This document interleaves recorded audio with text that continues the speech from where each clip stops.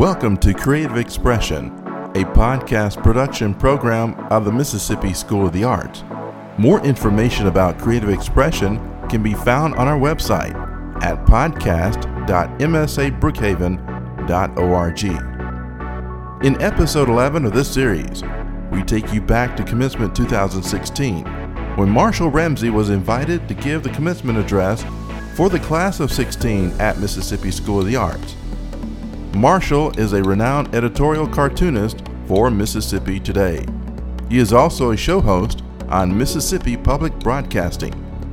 As we navigate through these uncertain times, and we're all trying to regain a sense of normalcy, Marshall reminds our graduates, when you fall down, don't make the story about you falling down, but make the story about how you got back up.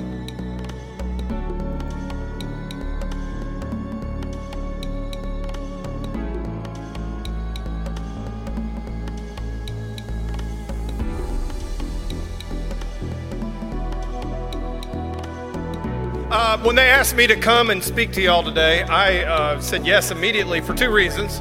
Number one, because I get to wear the hat. Okay, hat's pretty awesome. I'm up here like bouncing books on my head. I got a big dome. It's kind of hard to keep this thing on. Thank goodness for bobby pins. And the second one is you're my people. To be honest with you, I do this quite a bit. I do a lot of talking, and I've done a few commencement speeches. Loved every one of them. Was very inspired by the stories that I heard. But you're my people. You are me 30 years ago. Okay, let me quick test here. I know you thought you were done with quizzes and everything, but let me ask you a question. How many of you knew exactly what you wanted to do when you were a little kid? Okay, a lot of hands popping up. I knew when I was 4. Okay, 4 years old. That's how Mom kept me quiet in church. She gave me crayons and she gave me paper and said, "Shut up, Marshall, draw."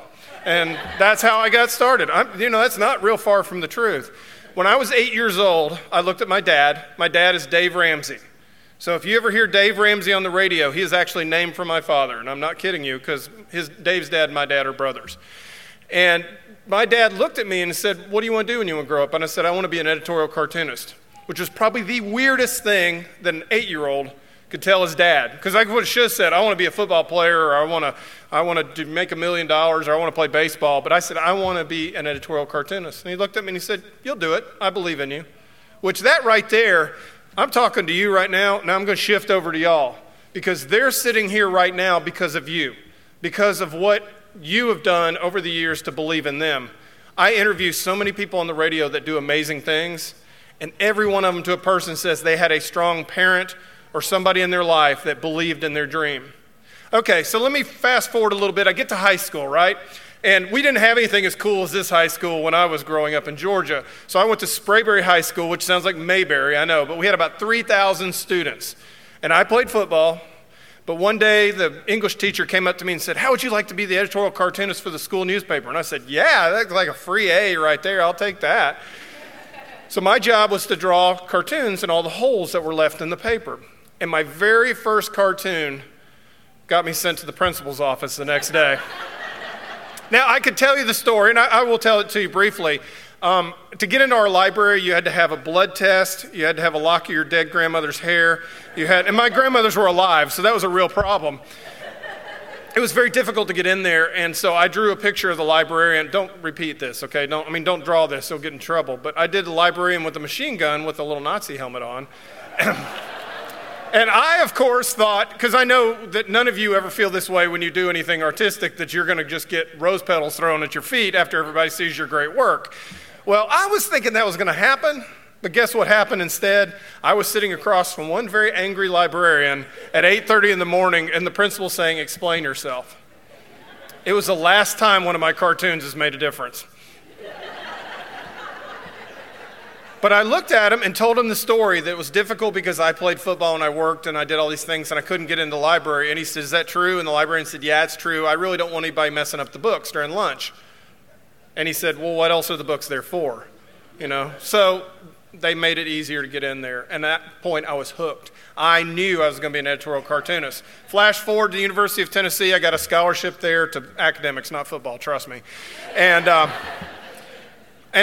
my advisor told me not to try out for the school newspaper because they already had a cartoonist. So you know what I did? Do you think I said, "Okay, sure"? No, I walked downstairs and I beat that person out, and I did that for 5 years. And that's where I learned my craft, was practicing every day, learning how to draw cartoons. I did a lot of bad cartoons. Well, heck, I still do bad cartoons. But the thing was, I got an education by working my can off and working hard. And you've been doing that already, so you're way ahead of where I was. So I graduate, right? I ran out of classes. One day I walked up to the building and there was my name on a list. And I'm like, oh, what am I going to do now? So I'd won the top editorial cartooning award in the United States of America. It's the equivalent of the Heisman, except no glory whatsoever. And I just knew that I was going to go work for the New York Times or the LA Times or maybe the Shreveport Times or even the Macomb Times, which there is no such thing. But I did not. I ended up working as a high school janitor. And I got to tell you, that was not on my career path. And I also got to tell you this, I threw a heck of a pity party. How many of y'all ever thrown a pity party? Okay, the rest of you are lying. Let me tell you about my pity. My pity party was so epic, I even served snacks, okay? So for 6 months, I walked around with a barrel. And by the way, high school students are slobs. I just want to let you know that. And since you're about to no longer be one, I thought I'd let you in on that secret. I walked around with my barrel with my diploma Xeroxed on there, feeling sorry for myself. It was a wasted 6 months. One day I went to church. I do that, at least twice a year, whether I need to or not. And I was sitting there, and the preacher started talking about the parable of the talents. And see, this is where we're alike, because we're talented. Actually, I'll take that back. I've seen your work. You're a lot more talented than I am. You really are. But, I was sitting there listening to him talk about the parable with the 3 servants, and the master was leaving town, and he was giving the talents to each one. One got 10, one got 5, and one got 1. And the one that got the 1 was so afraid that he buried that talent.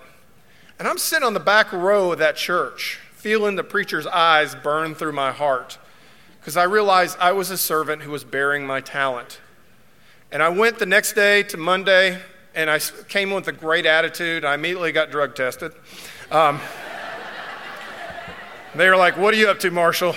You're not supposed to smile like that." I started drawing. I started drawing T-shirts for the cross-country team. I started drawing caricatures of the teachers' husbands for $25 a pop. My price has gone up considerably since then. I started drawing on the walls and cleaning it off because I was a janitor. I could do that. And doors started opening up. One day, a lady came up to me and said, "Marshall, you're a great guy. You're a nice guy. How would you like an interview at the local newspaper?" And I said, "No, I love cleaning toilets. This is great." And she said, "Okay." And I said, "I'm kidding. Okay, you got to learn sarcasm here. That's my currency." I applied for that job and I got it. Took a cut in pay, but by golly, my foot was in the door. Then one day, a lady came up to me I worked with. Her name was Maggie. And Maggie was a pretty cool lady. She was 45, which I thought was incredibly old. Now I don't think that's old. But Maggie's husband was an Eastern airline pilot. And they'd gone from a really strong 6-figure income in the late 80s and early 90s to nothing. They were bankrupt. And she went to go work as a janitor to keep the family together. See, that's when I realized, number one, I was lucky to have a job because work is sacred. And I was very lucky to have that job. But I really, really liked Maggie. And one day she came up to me and she said, "How'd you like to go out with my daughter?" And I thought, my gosh, your standards for your daughter are really low. I mean, I'm not going to be a doctor here. I said, okay. And I met her. She was at the University of Georgia at the time. I always like telling people that, I get my girlfriends at the school I clean. That always makes me sound really bad. But she had the prettiest blue eyes I'd ever seen. And I tell you this story because if I hadn't had that worst moment in my life, I wouldn't have had the 4 best moments in my life. And yes, I do have the right number of fingers up because I've made that mistake before. I got to see those blue eyes walk down the aisle, and I got to see my 3 sons born with those blue eyes. Yeah. We've been married 23 years, and she'd like to choke me right now because I left her at home with 3 boys. But I tell you this because you guys are going to fail. And I hate to say this today because today's you have not failed. You've got a piece of paper that tells the whole world where you have been and how successful you've been. But you're going to trip and you're going to fall because I tripped and fell. Excuse me. Do we have an English teacher in the house? Sorry, I don't write this stuff down. So, sometimes I have faux pas. I fell and I fell flat on my face. And it was the best thing that ever happened to me. My sister gave me a puzzle that the only way you can solve it is to go forward 2 steps and back 1 step. And sometimes you're going to have to go backwards. Because at the end of the day, what's going to drive you forward, your GPS, the thing that's going to get you through the foggy path that you're going to be taking, is this: your dream, your heart. There's going to be good people that try to discourage you. There's going to be bad people that try to discourage you. But as long as this burns bright, you can get through a lot of grief. I used to believe that brick walls that were thrown in front of me were brick walls to keep me out. But they're really brick walls to teach me how bad I want something and how to get around it. Because the solutions that I've found are what have propelled me to this point now. I've had cancer. I got diagnosed with cancer 15 years ago. And I'd like to say the worst moments turn into the best. It has. It's been a great thing. I do recommend the sunscreen thing that they talk about a lot. It's a very good thing. I did have skin cancer. But it made me appreciate life that much more. And we've been able to do a lot of good things to help other people get the same chance I've had too. 5 years ago, I got called into the office at my job. I finally got my dream job. I'm in 400 papers around the world. I mean, I've nearly won the Pulitzer twice, and I might win it yet, who knows.